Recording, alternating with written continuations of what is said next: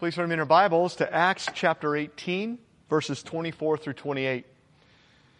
Acts 18, 24 through 28. Now, please remember, the book of Acts focuses on the ministry of God the Holy Spirit through His faithful people. So far in Acts, we have seen the start, the rise, and the amazing spread of the church. And guess what? The wicked one hates it. And so Satan has brought great opposition and intense persecution to the church, but even so, the church thrives as God works mightily through His faithful, passionate, and obedient people. And since chapter 13, we have seen the Apostle Paul take the lead on 2 different missionary journeys, and now Paul has begun his 3rd missionary journey. Last time we saw Paul retracing some of the steps of the previous missionary journey, strengthening those existing churches as he makes his way back to Ephesus. Here in verse 24, we now turn away from Paul for just a little bit, and we find ourselves back in Ephesus, where Aquila and Priscilla, that godly ministry couple, has been left behind to minister to the new Christians in that city. Let's go ahead and find out what happens. Verse 24. Now, a certain Jew named Apollos, born at Alexandria, an eloquent man and mighty in the Scriptures, came to Ephesus. This man had been instructed in the way of the Lord, and being fervent in spirit, he spoke and taught accurately the things of the Lord, though he only knew the baptism of John. So he began to speak boldly in the synagogue. When Aquila and Priscilla heard him, they took him aside and explained to him the way of God more accurately. And when he desired to cross to Achaia, the brethren wrote, exhorting the disciples to receive him. And when he arrived, he greatly helped those who had believed through grace. For he vigorously refuted the Jews publicly, showing from the Scriptures that Jesus is the Christ. Now, remember, Ephesus was a famous seaport city, and it was the most important Roman commercial city in Asia Minor, as well as being the capital of Ionia, which is modern-day Turkey. And look, at this time, Paul is slowly making his way back to Ephesus as he strengthens the churches along the way, and Aquila and Priscilla have been left there to faithfully minister to that young church. It's not easy. Teaching, evangelizing, discipling, dealing with sin and the tragic effects of sin, battling spiritual immaturity, all this and more with only 24 hours in a day. But as we have seen, godly Aquila and Priscilla are up for it as they team together for the glory of God and for the good of His people in Ephesus. And it was during this period of time when Paul left them there and before Paul was able to return back there that this man named Apollos shows up to the city. Now, the name Apollos means destroyer. That's a great name. And it's a very fitting name for this man who would become a destroyer against the wicked one as he grew and glorified God with his life and ministry. Well, as we see, Apollos was a Jewish Egyptian from North Africa, the city of Alexandria in North Africa. Now, the city of Alexandria had a very large Jewish population, and so it makes sense that Apollos played a significant part in the life of the synagogue there. Question before we go any further, was Apollos saved, or when was he saved? Commentators are very divided about this. Some say that he was saved before he came here to Ephesus and he just needed some discipling. While others say that he wasn't truly saved until Aquila and Priscilla met with him here in verse 26. I believe that he wasn't saved until verse 26. And while all of the things that were said about him before he was saved are great things for every Christian to pursue, I don't believe that he became a true Christian until he met with Aquila and Priscilla. Verses 24 through 26 tell us a few qualities about this amazing man, so let's look at them and let's be challenged as we contemplate our own Christian faith. First, look, verse 24 says that Apollos was eloquent and mighty in the Scriptures. That's a good thing. The word eloquent describes someone who has attractive and convincing speech, someone who is skilled, someone who's a good orator, someone who has good knowledge, but who's also able to communicate that knowledge persuasively, articulately, powerfully, and inspiringly. See, we would have all loved to have heard Apollos preach, for he was a top-notch speaker and preacher, and he was probably without equal. On top of that, look, Apollos, it says, was mighty in the Scriptures. You say, well, John, doesn't that then mean that he was a Christian? Not necessarily. Because the Scriptures that he would have been mighty in were the Old Testament Scriptures. And that's wonderful. I mean, that's something we should, that should describe every Christian today, because we know that the Scriptures are the very Word of God for us as children. And look, they're inspired of God, right? The Old and the New. And they're powerful, they're living, they're effective, and they mold us more and more into the image of Christ. And there's no reason why this can't and why this shouldn't describe all of us in Christ today. Isn't that true? Unless, of course, we're just lazy. Unless, of course, we're just unfocused and worldly minded and sidetracked. Otherwise, this should indeed describe every Christian more and more and more. Why? Because we love God, right? Because we long to know Him better, more of Him. And the way we know God better is to know His Word. See, the way we know the God of the Word is when we know the Word of God in growing measure. See, the Word is our spiritual food, and food is very important. The more spiritual food that we gobble up, the healthier we'll become, as long as we're intent on having it go from our head to our hearts and then out through our lives, of course. But this is indeed what Christians who love God seek after, to become mighty in the Scriptures, because again, we love God, see, and we want to know Him. The word mighty is the Greek word dunatos, from which we get the English word dynamite. And so as one said, Apollos was an exploding kind of person when it came to Scripture. And I want that said about me. And note that it's not easy. I mean, it takes commitment and dedication to be mighty, powerful, skilled, well-trained, and proficient in the Scriptures. But oh, how worthwhile it is. So how does that happen?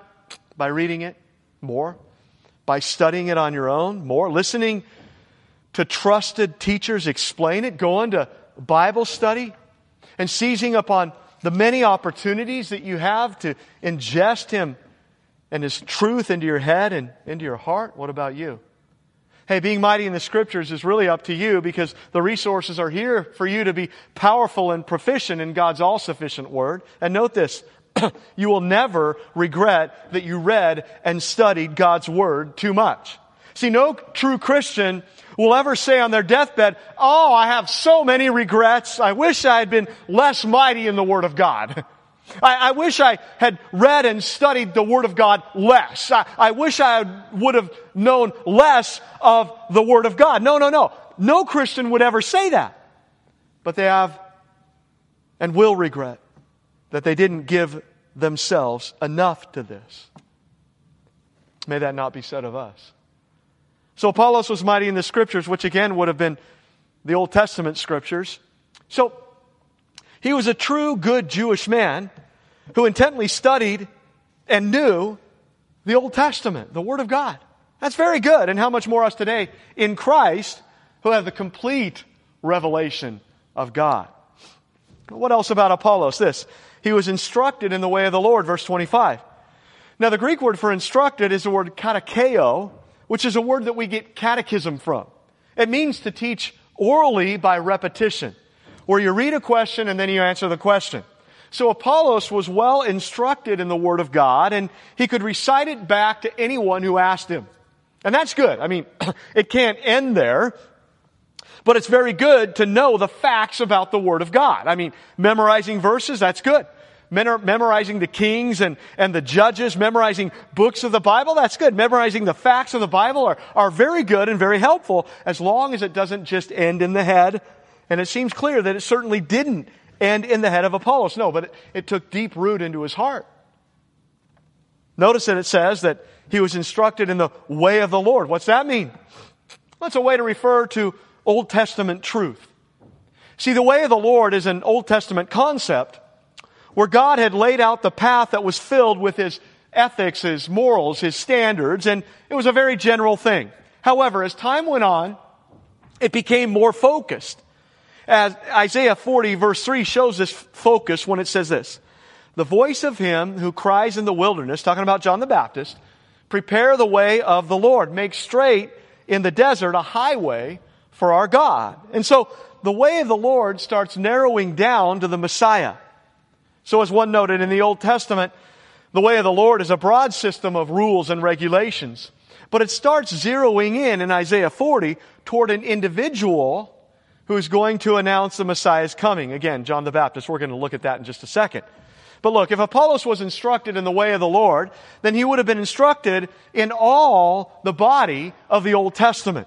And if he was instructed fully in the way of the Lord, then he would have known about the ministry of John the Baptist. And many believe that Apollos had been a student of John the Baptist. And as we're going to see in a second, Apollos knew only of the baptism of John. So he was still waiting for the Messiah to come. Now think about that. I mean, it's been over 20 years since John the Baptist died and since Jesus died and rose from the dead. And Apollos still only knows about the ministry and baptism of John the Baptist. Think about that. I mean, Apollos knew and accepted the Old Testament all the way down to the fulfillment of it in John the Baptist. He accepted the message of John the Baptist that the Messiah was coming. And look, he even accepted the fact that Jesus was that Messiah. Well then, isn't that a Christian? No! Because it seems that Apollos doesn't know about the cross or about the resurrection, which are kind of important in the gospel message. More on that in a second. What else about Apollos? This. He was fervent in spirit, which again is a great quality to have, especially for us in Christ today. Literally in the Greek, he was boiling in the Spirit. Not the Holy Spirit, but in the human spirit. In other words, this guy, Apollos, man, he was passionate.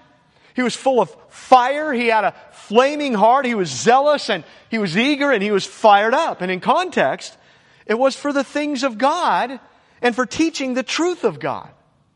Now again, he doesn't know the true and full gospel yet, but he's certainly passionate about the truth that he does know. And how much more us today who know it in all its fullness and who know it in all its glory. I mean, come on, if Apollos was burning, then man, we should be exploding. Exploding with love for God, with passion, with gratitude, with zeal that wants to greatly glorify God with the precious time that we have left. Why? Because we know, right? We know about the cross and the resurrection and what that truly means for our desperate souls. What else matters? Look, as Christians today, fervency, zeal, passion, diligence should be normal terms used to describe us because we have Christ and we know the truth and we're saved and we have His Spirit, and we've been forgiven of all our sin, and we're saved, and we're going to heaven, and we know it.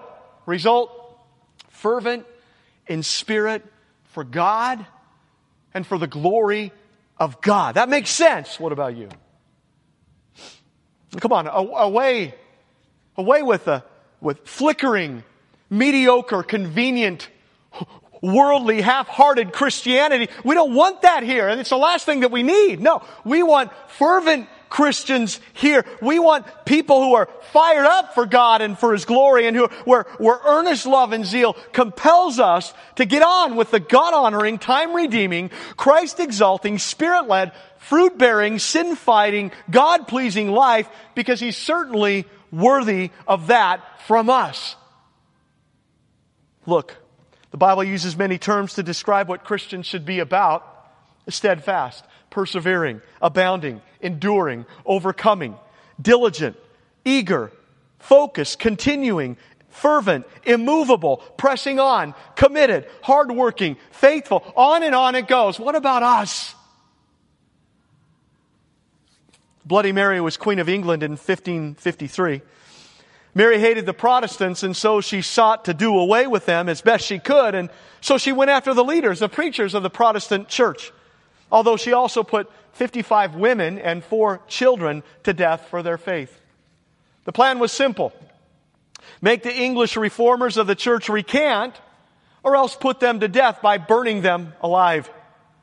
One of the men that was put to death was a man named John Rogers. Rogers assisted Tyndale in bringing out the English Bible, an incredible work. And because of that, he was a marked man for Bloody Mary. Rogers was the first to be brought to the stake under Mary, and on the morning of his death, he was hardly able to get dressed because he was rushed out so quickly. He was then led to the place of his death, which was within sight of the place that he preached, and as he was walking, the people from his church, along with his wife and 10 children, stood by the wayside. Look, as he was walking to the stake, he kept repeating one of my favorite Psalms, Psalm 51. And he went to his death, and I quote, as if he was walking to his wedding. He was then tied to a stake and burned for preaching the truth. But guess what? Christ is worth it and more. And Rogers was a burning fire of a man for the glory of God in his life. And when the fires burned his body, they couldn't extinguish the fire for God that filled his soul. And shouldn't all of us in Christ feel and live that same way? We have Him. We have Christ. We have life. And He's worthy of our lives. Hey, if Apollos was fervent in spirit, how much more us today who know the full truth about Christ and what He did to rescue us from hell and from eternal wrath. Lord help us. What else about Apollos? This. He spoke and taught accurately the things of the Lord, and this is one of the things that his fervency in spirit compelled him to do. He was speaking and teaching the things of the Lord accurately. Accurately means with exactness, which is a great thing. Now that doesn't mean that he had full information. We know that he didn't yet, but what information he had, look, he made sure that he got it right. And isn't that the way it should be as we approach the Word of God today? I see it all the time where preachers of the Bible and teachers are sloppy with the Word of God, which is bad for everybody. I even remember being in class in Bible college where the professor taught exactly the opposite of what the Bible meant when it was written. And instead of approaching the text for what it means, he had his mind made up for what he wanted it to mean, and what he wanted it to mean was the opposite of what it really meant. I saw it in the first seminary that I went to as well, and I see it happening all the time in pulpits today, and it's appalling because God deserves much better. John MacArthur likens it to a surgeon. He says that if you got sick and you needed major surgery and you go to the doctor, you want to know that the doctor knows that the doctor knows what he's doing with that scalpel. And when you get on that table and they knock you out and you're lying there and people are doing all that stuff to you, you want to know that somebody knows what's going on. He says physicians work hard at their trade because it's a matter of life and death. Likewise, if a doctor can get that serious about the physical life, then a person who teaches the Bible shouldn't be one whit less serious about dealing with spiritual realities. He's right. MacArthur adds, I should be just as careful in my teaching of the Word of God as a physician is with a scalpel when only a thread exists between life and death, for that's the kind of exactness that this book demands. And he's right. He's right. Why? Because this is God's Word that we're talking about, and we should treat it with reverence. We should treat it with precision. I mean, don't we want to get it right? Hey, God has spoken to us. What a gift, and we do well to truly know what He said. So Apollos is a good example for all of us because he taught with exactness the things of the Lord. Now think about that. Jesus is the Lord. And so Apollos talked about the things, he taught the things of Jesus. Okay, so you say, well, he's a Christian then. I mean, he must be a Christian in order to teach with accuracy and exactness the things of Jesus. Again, not necessarily, because again, Apollos only has partial knowledge and partial information. See, Apollos had come to a place where he believed that Jesus was the Messiah, which is right on. I mean, Jesus is indeed the Messiah, the deliverer, the set-apart one who came to rescue the needy and the oppressed, us. But look, Apollos stopped short of the cross and the resurrection. And again, the cross and the resurrection are kind of important. See, the end of verse 25 says that even though he taught accurately the things of the Lord, look, he only knew about the baptism of John. All right, what does that mean? Turn over, if you will, to Mark chapter 1, verses 1 through 5. Mark 1, 1 through 5. Mark begins his gospel by talking about the forerunner of Christ, John the Baptist, verse 1. The beginning of the gospel of Jesus Christ, the Son of God. As it's written in the prophets, behold, I send my messenger before your face, and who will prepare your way before you. The voice of one crying in the wilderness, prepare the way of the Lord, make his path straight. John came baptizing in the wilderness and preaching a baptism of repentance for the remission of sins. Then all the land of Judea and those from Jerusalem went out to him and were all baptized by him in the Jordan River, confessing their sins. Now here Mark basically says, hey, it's all about Jesus, God the Son. And now that that's clear from the get-go, and I'm going to expound on that in my book, in my gospel, let's look at what happened right before Jesus came onto the scene. See, just as kings at that time always had a forerunner who announced their arrival, so too did Jesus have a forerunner. I mean, no king just showed up and said, hey everyone, here I am. No. He had someone who would come before him and prepare the people for his arrival. The king is coming. Get ready. Clean your house. Put on your nice clothes. Prepare yourselves for the king. And like that, Jesus had someone who would prepare the people for his arrival onto the scene, as was predicted in the Old Testament. And so, in verses 2 and 3, Mark quotes from Malachi 3:1 and from Isaiah 40 verse 3, which we already looked at, to show us that the ministry of the one who would prepare the way for the Christ was prophesied in the Old Testament, and he would be the one to prepare the way for the Lord. Note how this forerunner is called my messenger, which shows us that he comes with a message from God. See, this message will prepare the road for Jesus to walk and to minister on. And as roads at that time were very poorly maintained, and as any coming king who would be traveling on that road would send some people ahead of him to make sure that the road was free from rocks and from other debris, so too would this messenger remove the spiritual hindrances in the hearts of the people so that they'd be ready to receive Christ and his divine message. So John would prepare the people, he would soften up the people, and he would help the people be ready for what Christ was going to bring and for what Christ was going to preach. And look, this messenger would be the voice of one crying in the wilderness, verse 3. So first, this forerunner is going to make certain that the roads were passable, that there would be no delays when the king passed through, but instead he would have a clear, open route through the kingdom. And then second, the forerunner would let people know that the king was coming. He was to go along the route before the king came through, yes, and he was also supposed to tell the people to get ready for the king like a voice crying in the wilderness. So John the Baptist's ministry is in fulfillment of prophecy. It authenticated who Jesus was as both Messiah, deliverer, and God, and it prepared for the beginning of Christ's official ministry. So, how would John do that? By preaching baptism of repentance for the remission of sins. The word repent means to not just be regretful or to be sorrowful about something, but it means to turn around, to change direction, to change the mind, to change the will from wrong to right, from sin to righteousness. And so here John came onto the scene telling the people to turn away from their sin and to turn to God, and he's getting people ready for the ministry of Christ, see? But John didn't just say to repent, but he also baptized people, and that describes how John prepared the way for Christ. He came baptizing, offering a ceremonial washing that confessed sin, and that then did something to demonstrate that true repentance. Now, baptism means to immerse, and the symbolism was absolutely wonderful. See, for a Jew in John's day to submit to baptism was essentially to say, I confess that I am far away from God, and I need to get right with Him. I need cleansing. And baptism expressed the repentance in that person's heart. Note that water baptism at this time wasn't an entirely new concept. Historically, Gentiles who had been converted to the Jewish religion were baptized, immersed in water, since they were considered to be unclean. But John's baptism was different even from this, because his baptism wasn't for the Gentiles, no.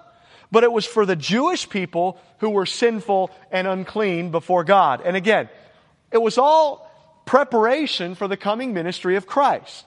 So, that when Jesus came onto the scene, these people are already softened for what He's going to say and for what He's going to do, see.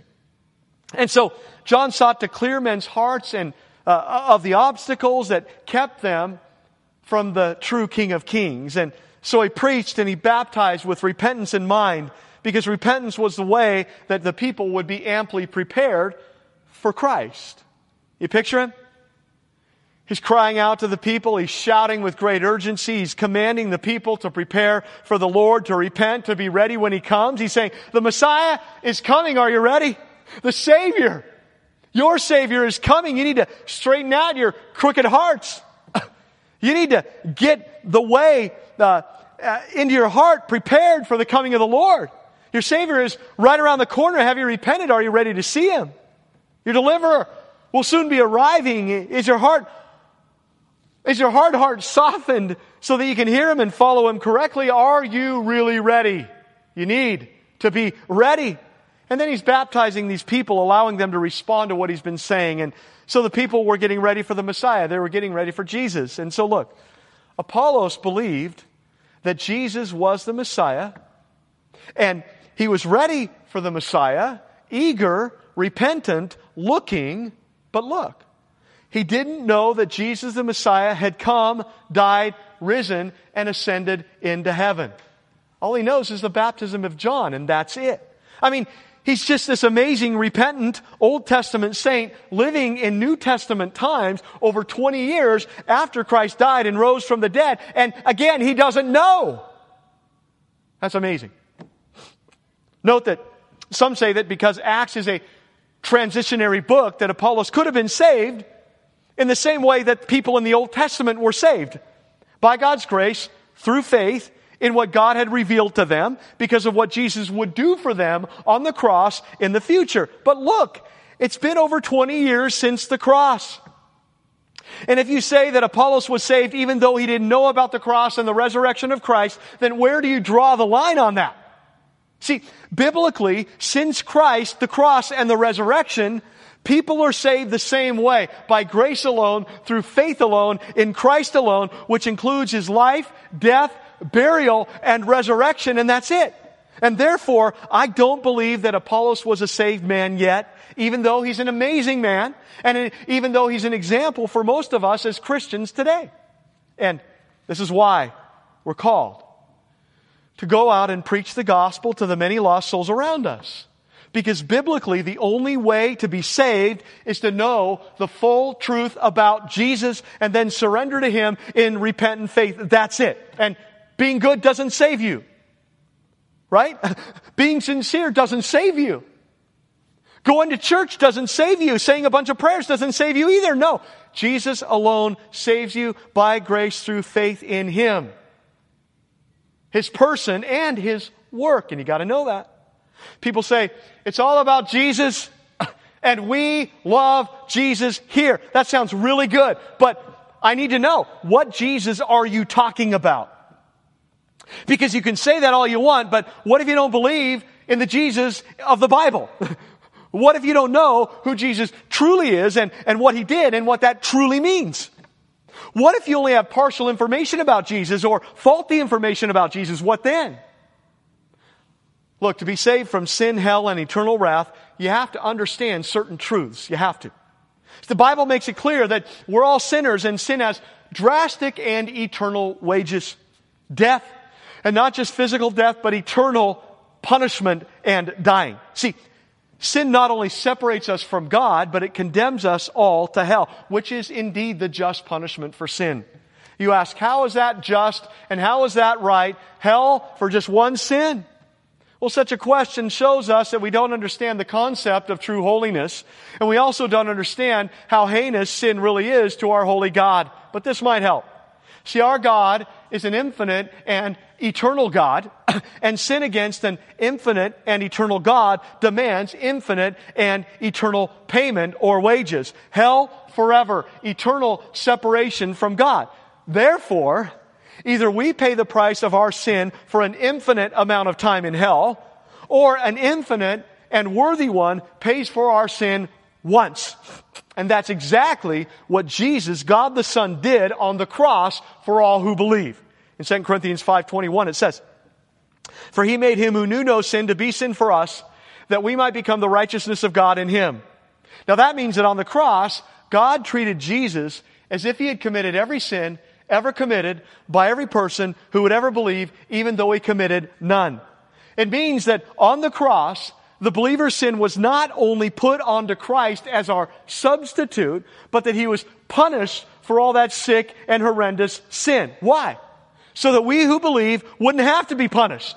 So that we who believe could instead be forgiven, cleansed, and go to heaven instead of hell because of Christ and who he is and what he did in our place on that cross as believers. And you know what? You have to know this, and you have to believe this, head and heart, in order to be truly saved. And Apollos didn't know it over 20 years after Christ died and rose again. So, what happened? Well, God made sure that Apollos made his way to Ephesus and met with these two wonderful souls, Aquila and Priscilla, see? So, second, Aquila and Priscilla explained the truth to Apollos more accurately. Look what happened. Apollos came to Ephesus, and look what he did. He began to speak boldly in the synagogue. This guy is awesome, isn't he? You gotta love Apollos. Like Paul, Apollos arrives and he preaches. And look, he's bold. How much more us today, again, who have full information? See, Apollos challenges us, does he not? The word used here for bold means to be confident, specifically when it comes to speaking. It reflects the attitude of confidence that stems from freedom and a lack of fear in what you say. See, Apollos didn't water down the truth out of fear, no, but he boldly proclaimed the truth of the Word of God, specifically the Old Testament, with confidence, with boldness, with conviction. Courageously, fearlessly, confidently. How does that happen? It happens when your confidence is in God and His Word. And as Apollos was preaching the Old Testament to the people, guess what? He was full of confidence because he knew that what he was saying was biblical, and it was. And again, even though he needed to know the rest of God's revelation about Christ, he was completely confident that what he was preaching was indeed the Word of God. And when you know that what you're preaching is the Word of God, you can and you should be very confident. Hey, why are you mad at me? Why are you mad at me? It's not me who said it, it's God, so take it up with God, see. 3,000 years ago in the valley of Elah, a massive man named Goliath of Gath stepped out of the Philistine ranks to defy and taunt the army of Israel and its God. For 40 days he taunted the Israelite warriors, heaping shame on them, since none dared to accept his fight to the death, winner take all challenge. Every morning when he stepped forward, the men of God shrank back. But then look, a teenage Hebrew shepherd named David showed up in the camp with some bread and cheese for his soldier big brothers. And he heard that giant pour out his scorn against the Lord and the Lord's people. And David was indignant. So he took his shepherd's sling. He grabbed a few stones. He knocked Goliath in the forehead with a rock from his sling, and then he chopped off Goliath's head. Where did David get the courage and boldness to do this? I mean, the Philistine champion was about 9 feet tall, and he was incredibly strong. As one said, he was a highly trained, experienced massacre machine who had sent many opponents to meet their maker. And physically, every man in the Hebrew camp was outclassed, and fighting Goliath looked like suicide, plain and simple. But not to David, who was as physically outclassed as anyone else. So what made David different? Here's what made David different. What fueled David's courage was his confidence in God. See, he trusted God. He knew God. He remembered how God had helped him in the past. And he was not self-confident, no, but he was God-confident. See, David saw God as bigger and stronger than that fearful Philistine. And like David, Apollos was bold because he knew that what God said was true, and he knew that what he preached was indeed God's inspired word. Bold. And again, how much more us in Christ today who have the Spirit of God living inside of us and who have full information. Apollos had partial information and he was bold. How much more us today? See? Well, Aquila and Priscilla were there. Why? Obviously, they're there for evangelism in the synagogue. And look, they heard him. What did they do? They evangelized him. They took him aside and they explained to him the way of God more accurately. Isn't that great? Hey, Apollos, come over here. Let's have a talk. Apollos, we love your knowledge and we love your love for God's Word, and we love your fervency and we love your boldness, Apollos. Now, Apollos, you're right on when you say that Jesus is the Messiah, but did you hear about what happened to him? No? Well, we know. Let's tell you about that. And so they told Apollos about the cross and what happened there and what that means for us who believe. And then they would have told him about the resurrection and how that verified everything that happened on the cross, and it had to have blown Apollos away. What? How did I not know this? Because the news hadn't spread to where he was at yet, but now it's spread, and now he knows, and now he has full knowledge about the truth of the gospel, of the good news that saves from wrath. You think Apollos was happy? Come on, he was eagerly anticipating this, and now he knows, and it's the best message in the history of the world. See, Apollos was reading half the book, and it's a good half. But the second half of the book is the best part, and now Apollos knows the full and beautiful story, the gospel. Good news, Jesus truly saves, and he can even save your lost and desperate soul because of who he was and because of what he did on that cross. And then, of course, 3 days later, because he rose from the dead. I believe this is where Apollos became a true Christian. And even though he was an incredible man of before, he is now a man with God the Spirit living inside of him, helping and empowering him for life and ministry, which the Spirit does for every true believer today. So now what? Fourth, Apollos came to Achaia, and he greatly helped those who believe. Verses 27 and 28. And when he desired to cross to Achaia, the brethren wrote, exhorting the disciples to receive him. And when he arrived, he greatly helped those who had believed through grace, for he vigorously refuted the Jews publicly, showing from the Scriptures that Jesus is the Christ. So now what for Apollos? That saved man who had the Spirit of God inside of him now. What now? Well, go out and minister. That's what. You got to love this guy. You know where Achaia is, right? Look at the map. It's way over there to the west. Ta-da! Corinth is in Achaia. I think this is how things went down. Aquila and Priscilla are ministering to Apollos, and he's eating it up. He already knows the Old Testament, and he's eager to learn more about Jesus and what living out the faith truly means. And this guy, man, he is a sponge. And soon, hey, I want to spread the good news. I want to have an impact. I want to redeem the time as best I can for the glory of God. So what do you recommend? Easy, says Aquila and Priscilla. Easy, Corinth. Remember, Aquila and Priscilla came from Corinth with Paul not long before, and the need is incredibly great in Corinth. And even though Timothy was left behind there, and even though there is a church there, man, do they struggle with worldliness and compromise in Corinth? And they could use some encouragement, some great encouragement in the Lord from a bold, passionate man of God. Done! I'm out of here! And off he went. And so Aquila and Priscilla, along with the Christians there in Ephesus, they wrote a letter that told the Christians in Achaia, in Corinth specifically, to receive Apollos. This guy, he's the real deal. Receive him, welcome him, listen to him. We vouch for him. So he took that letter and off he went to Achaia. What did he do there? 2 things. First, he helped those who believed through grace. Isn't that good? And that's the only way someone will come to saving faith.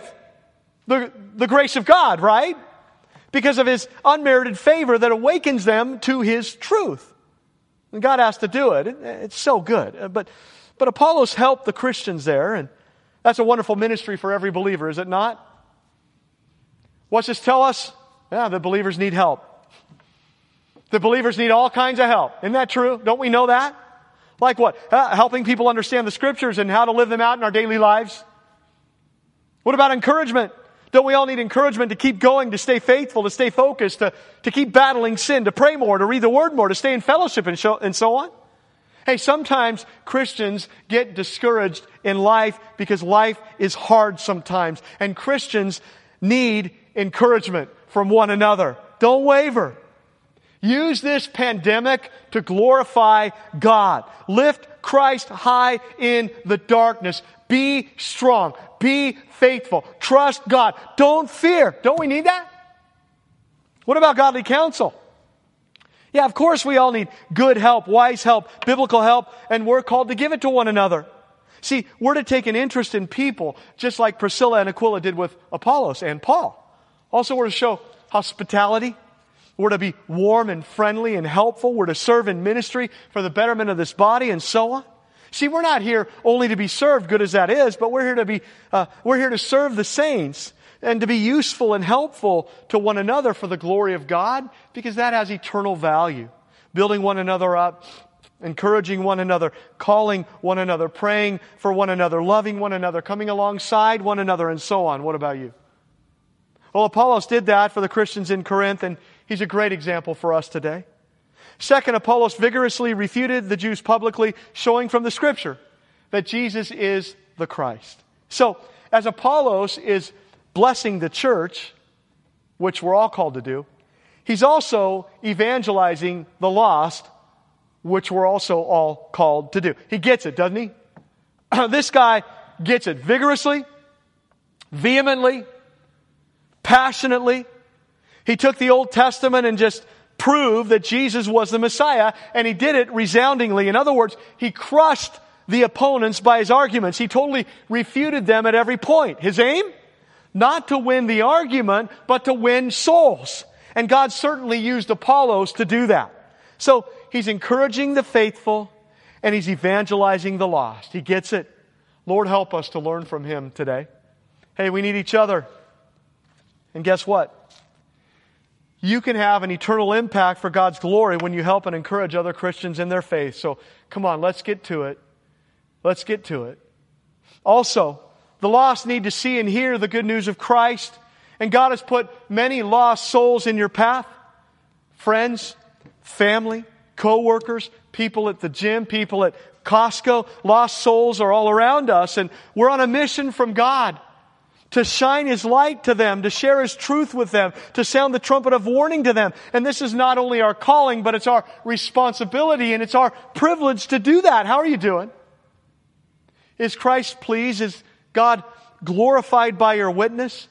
Can those around you see Christ in you? And do they know the good news because they have been around you?